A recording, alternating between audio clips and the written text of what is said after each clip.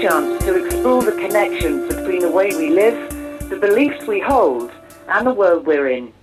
On the 19th of July 2012, the Moot community at the Guild Church of St Mary Aldermary in the City of London, Charles Eisenstein gave this lecture to a packed audience exploring the theme of the gift economy, drawing on his book The Sacred Economics. If it were aligned with the new story of the people and the new story of the self. And I know that it's going to have a lot to do with the gift, because the gift, unlike money, expands the self to include all of our relationships. In a gift culture, as I pointed out, it's no longer true that more for you is less for me. It's no longer true that you are separate from me, because now your good is also my good.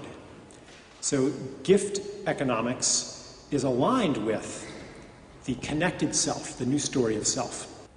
The connected self, it's something that even if our minds can't quite grasp it, it's something that we can feel, you know? Why else would it hurt to see those pictures of, you know, after the Gulf oil spill and there's those seabirds, you know, staggering on the shore, soaked in oil? Like, why should that hurt? You know, so what? You know? In England, I mean, we don't get shrimp in England from the Gulf of Mexico. We get it from somewhere else. Who cares, you know? Fukushima, you know, that's just some people in Japan. That radiation isn't going to get over here. Who cares? But it hurts us, because the fact is, the truth is that what happens to anybody and anything and to the planet is happening to us as well. And we can no longer escape that.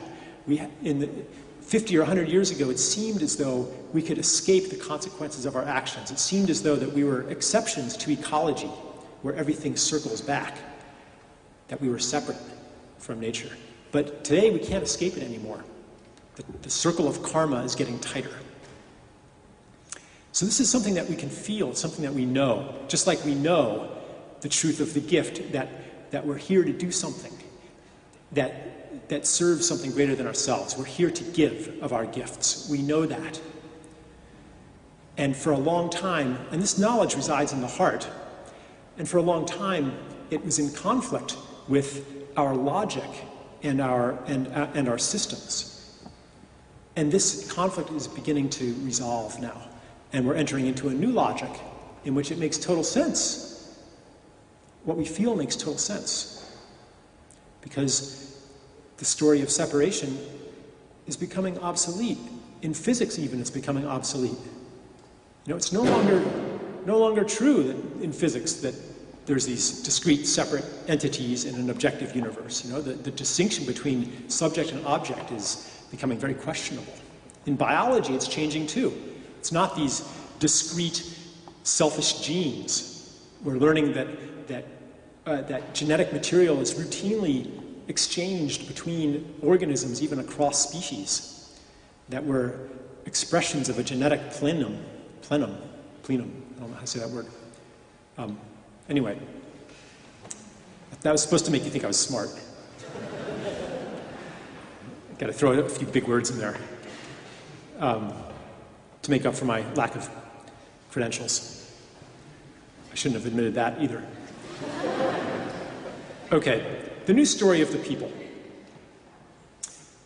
What is the ascent over nature, the domination, the conquest of nature? What's replacing that? What's replacing the growth paradigm? I kind of take a hint from biology. You know, some environmentalists in great despair, they say, well, humanity must be nature's great mistake, nature's big mistake, because look at us. All other creatures come into equilibrium with their environment, but we're just growing and growing exponentially forever. But actually, in nature, there are periods of exponential growth and rapid growth, and they go for a while, and then they level off and into an equilibrium state. For example, a child grows very fast, has one final growth spurt in adolescence, and then he stops growing. It's only unnatural if you try to prolong growth past that point. Like, I have a 16-year-old son.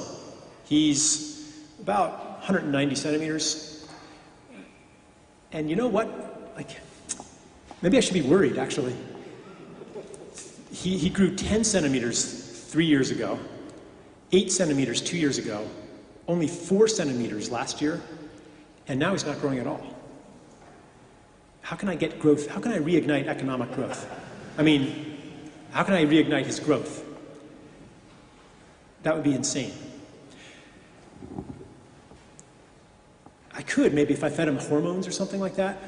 Just like we could get our economy to grow a little bit more.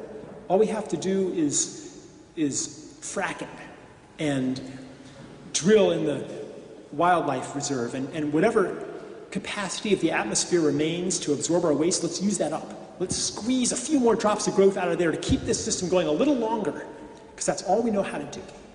Okay? But what we're facing is a transition into adulthood,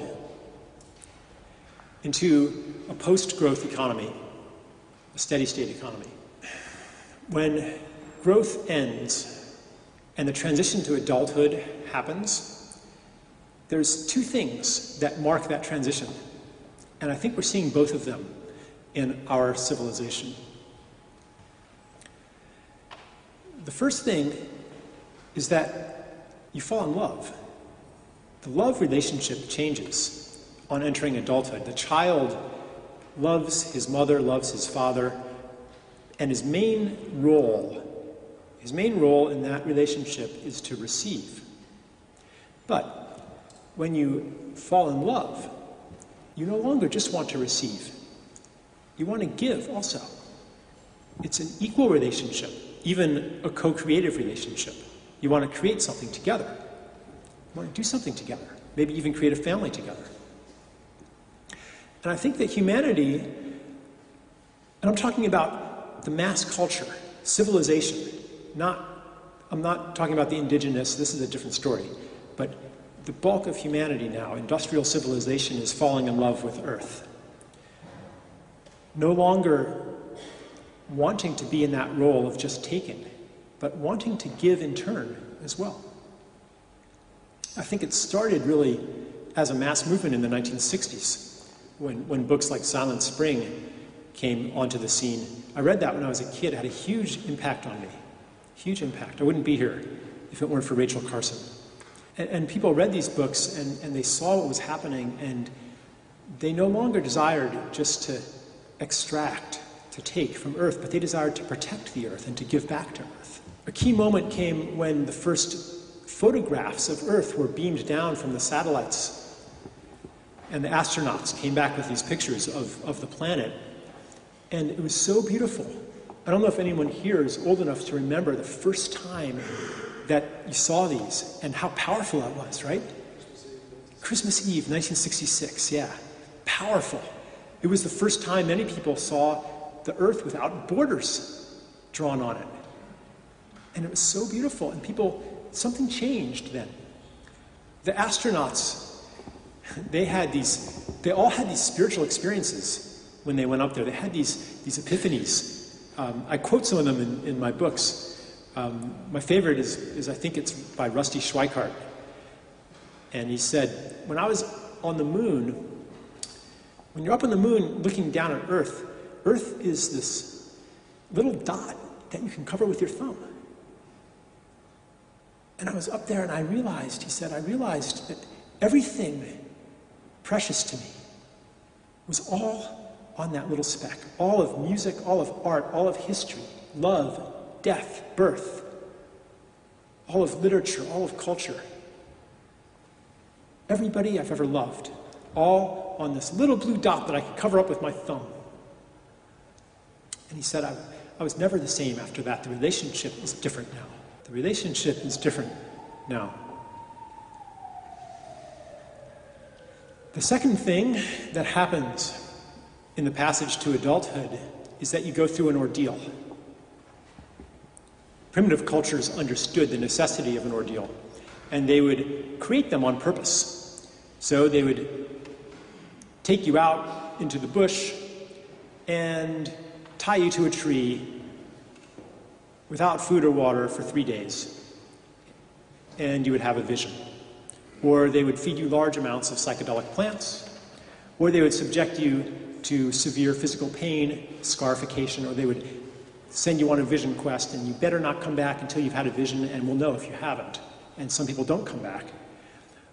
Whatever it was, these rituals were intense enough to cause your identity to fall apart. Everything that had seemed so real and reliable and permanent was blown away, and you didn't know who you were anymore. And that opened you up to take on a larger identity, and you would come back from the ordeal as a full member of the tribe. We don't have these ordeals really today, and that's one reason why you might find yourself in your 20s or even in your 30s feeling like you're a child playing grown-up somehow. Like, here I am, dressed like an adult, you know, and with a job and adult clothes and an adult body, but why do I feel like I'm pretending, like I'm playing make-believe here? Anyway, this ordeal would make your world fall apart and allow you to take on a new identity, a larger identity that included the tribe. And I think humanity is going through that ordeal right now. That's what all of these crises are doing to us. The world is falling apart. All the things that had seemed so real, so secure, so permanent, are being revealed as illusion. It's especially obvious in the money system. A generation ago, there was nothing more practical, solid, and permanent than blue chip stocks and AAA bonds and your pension. Like, that was the essence of practicality, and today we no longer trust in the permanence of these things. And many people do have the sense that the world is falling apart. They almost get a sense of vertigo, like if you lose your job. So what's happening then is that humanity collectively is also being propelled into our full membership in the tribe of all life on earth, in which we no longer just receive, but we give in turn. So, translating that into economics, that means that our economy can no longer be an exception to ecology, but has to become part of ecology. And that's what we want it to do. Today, it isn't, partly because of the way the money system works.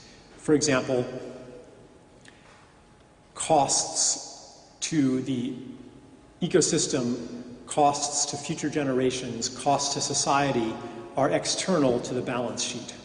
You can make lots of pollution, but your product will still be very cheap because it doesn't include the cost of that pollution. So one thing I talk about in the book, and this idea is not really that radical or that new. Pigot was talking about that in the 20s and 30s. But it's to internalize these costs so that the profit motive is aligned with the good of society and the planet. And so that would align money with the new story of the people, which is co-creative partnership in love with Earth. And that's the only kind of money system, I think, that will make sense. The only kind that will end this conflict between what makes my heart sing and where the money is. Like, what if the big money were in ecosystem restoration? What if the big money were in permaculture? You know, what if the big money were in social work, healing the damage that's been caused by thousands of years of separation? That's where we want to go anyway. Which means that the division between work and play, between work and life, or work and leisure also begins to crumble. And we no longer have to make ourselves do things we don't want to do in order to make a living. Work has gotten a bad reputation.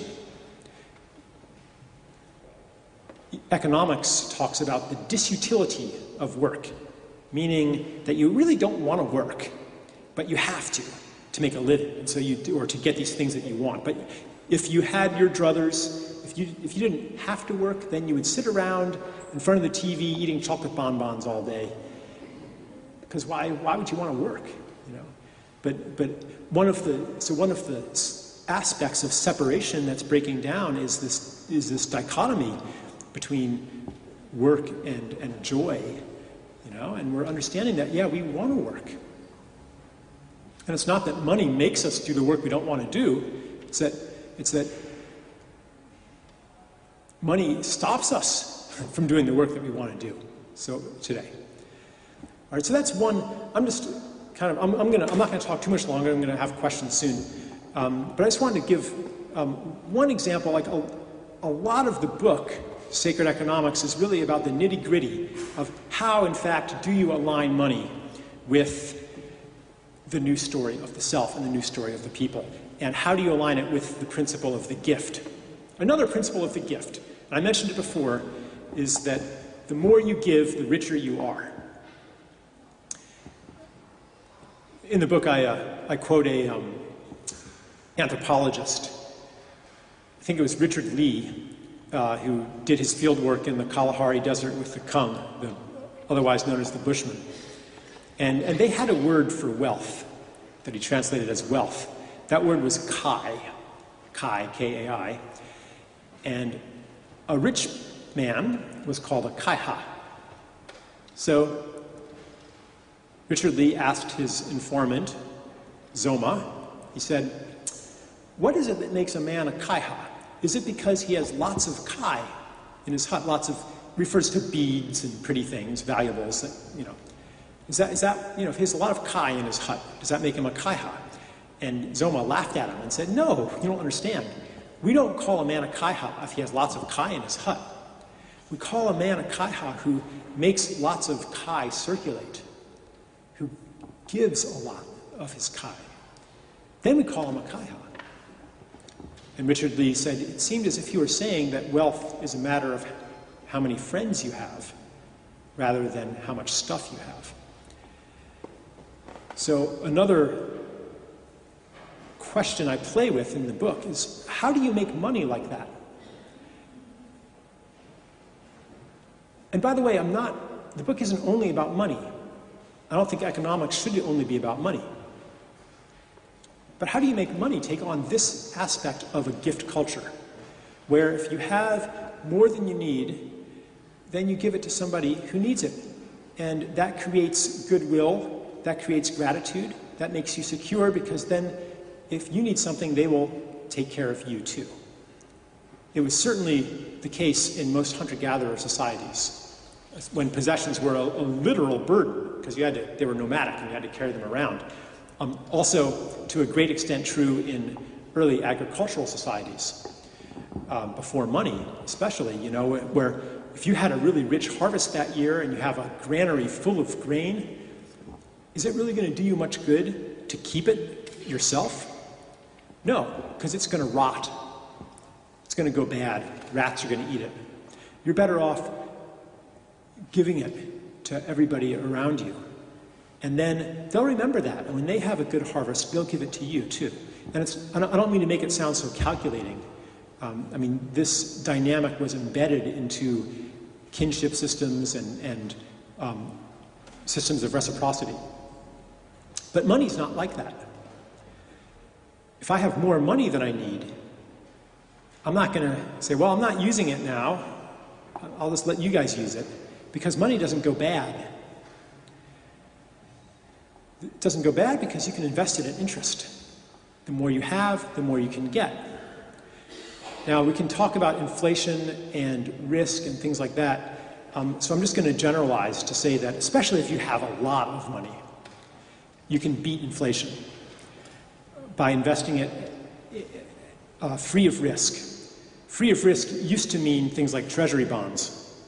Can't remember what they call them in England, gilts or something. But today, it means anything that you know the government will bail out. So the risk-free interest rate is actually much higher if you have enough money. So money is not like grain. Let me just give you an example here. Like, there's maybe 250, 300 people here. So say I have 500 loaves of bread right now in a pile, and I'm a selfish bastard. I want to maximize my self-interest. Is it in my self-interest to keep those all and not let anyone have any? No, because I can't eat that much. It'll go bad. It'll go stale. It would be better for me to give everybody 2 loaves and say, this is a loan at call. When I ask you for 2 loaves of fresh bread, just as good as this bread, you have to give me 2 loaves of fresh bread, okay?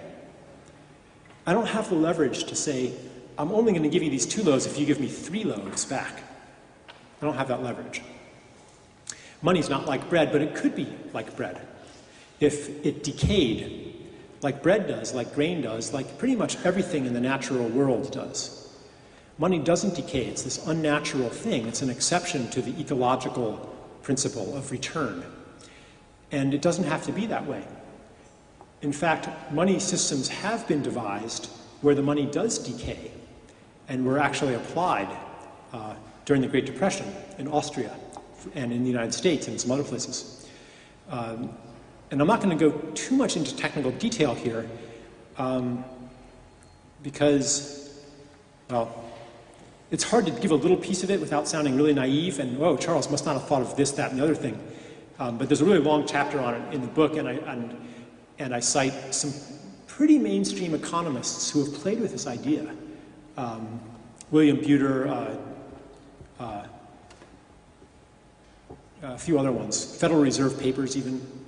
And the idea basically is to impose a liquidity tax on reserves, on bank reserves in the central bank, which basically means that money, instead of growing at, say, whatever percent interest, it decays at, say, 5% interest.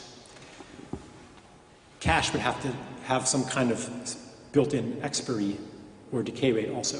And so what that means is that if you have, say, if you're a bank, maybe, and you have 10 billion pounds of reserves, and you just hold on to those reserves, by the end of the year, they're only worth 9.5 billion. So it becomes in your interest to lend them, even at 0 interest, rather than to hold on to it. To make a very long story short, it allows the money system to work in the absence of growth. It allows the money system to still work when the marginal efficiency of capital is less than 0, meaning that basically meaning that the economy isn't growing and there aren't a lot of investment opportunities that will bring even more money back. It allows the system to work without growth. And it brings the economy in line with ecological principles. And some of you who kind of understand what I'm talking about might feel very curious and have a lot of questions, and I invite you to read more about it. My work is online as well as in print. One of the aspects of gift economy that I practice is to offer my work as a gift. For example, I don't charge for my events as best I can avoid it. But I allow opportunities for people to give in return if they want to. And that's how the gift works. You know, you give it, and then the gratitude and sense of value of the recipient motivates the return gift. And you guys have been sitting here for a very long time.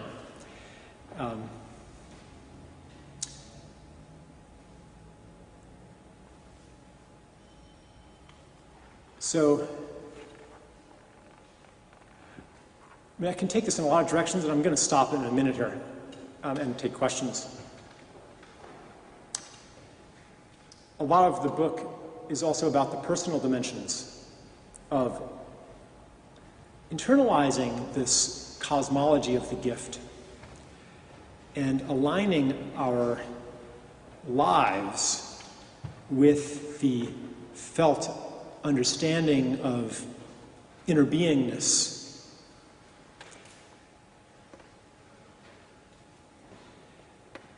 today, to do that, you have to fight not only, I don't want to say fight, but resist not only your own habits that are inherited from the past, habits of separation, habits of scarcity, but also you have to resist the structures that are around us. The people who say that's crazy to do something just because you love it and you don't know how the return gift is going to come. You put it out there and you don't know what's going to come back. To just trust like that, that's crazy. And there's a little voice inside of you that says that's crazy. And there's a whole money system that says that's crazy. One thing that's happening is that those little voices are getting less compelling. And the systems around us are getting less compelling because they're not working anymore. We're still in a transition stage. One reason that I'm here tonight is to kind of be on the side of that voice that says, it'll be all right. And it's time for me to live my life, not the life that I'm paid to live, not somebody else's life. And to say that that's not crazy. It's not crazy because from the perspective of this new story of the people, this new story of interconnectedness, what you do unto the other, you are in fact doing unto yourself. It will come back to you as surely as if you hurt your liver, you will be hurting yourself. Like liver and self are not separate. Right? Our existing ideology understands that, but it doesn't understand that world and self are not separate. But now we're coming into a new logic that affirms that. And so it no longer seems so crazy. And I guess that'll be my final message is that this time of being very lonely in listening to that crazy voice is over. And more we will all receive help from other people who are also living in different ways, living in the gift, living from the understanding of connectedness, from the understanding of interbeingness. All of us in a different way. It's not like this big heroic transformation. Every single person I meet, I don't care if they're an investment banker or a garbage collector or what, every single person that I meet has in some way begun to pioneer this new territory. This isn't a transition that we make by ourselves, through our own efforts. And I've meditated a lot, so therefore I am more in inner beingness than somebody else. That perception comes from separation, doesn't it? It's that they're someone else, not me, so I've done it and they haven't. No. It recognizes that every person is a mirror of myself. And so this is a transition that we all have to make together, and that we are making together. Okay. So, thank you for your attention.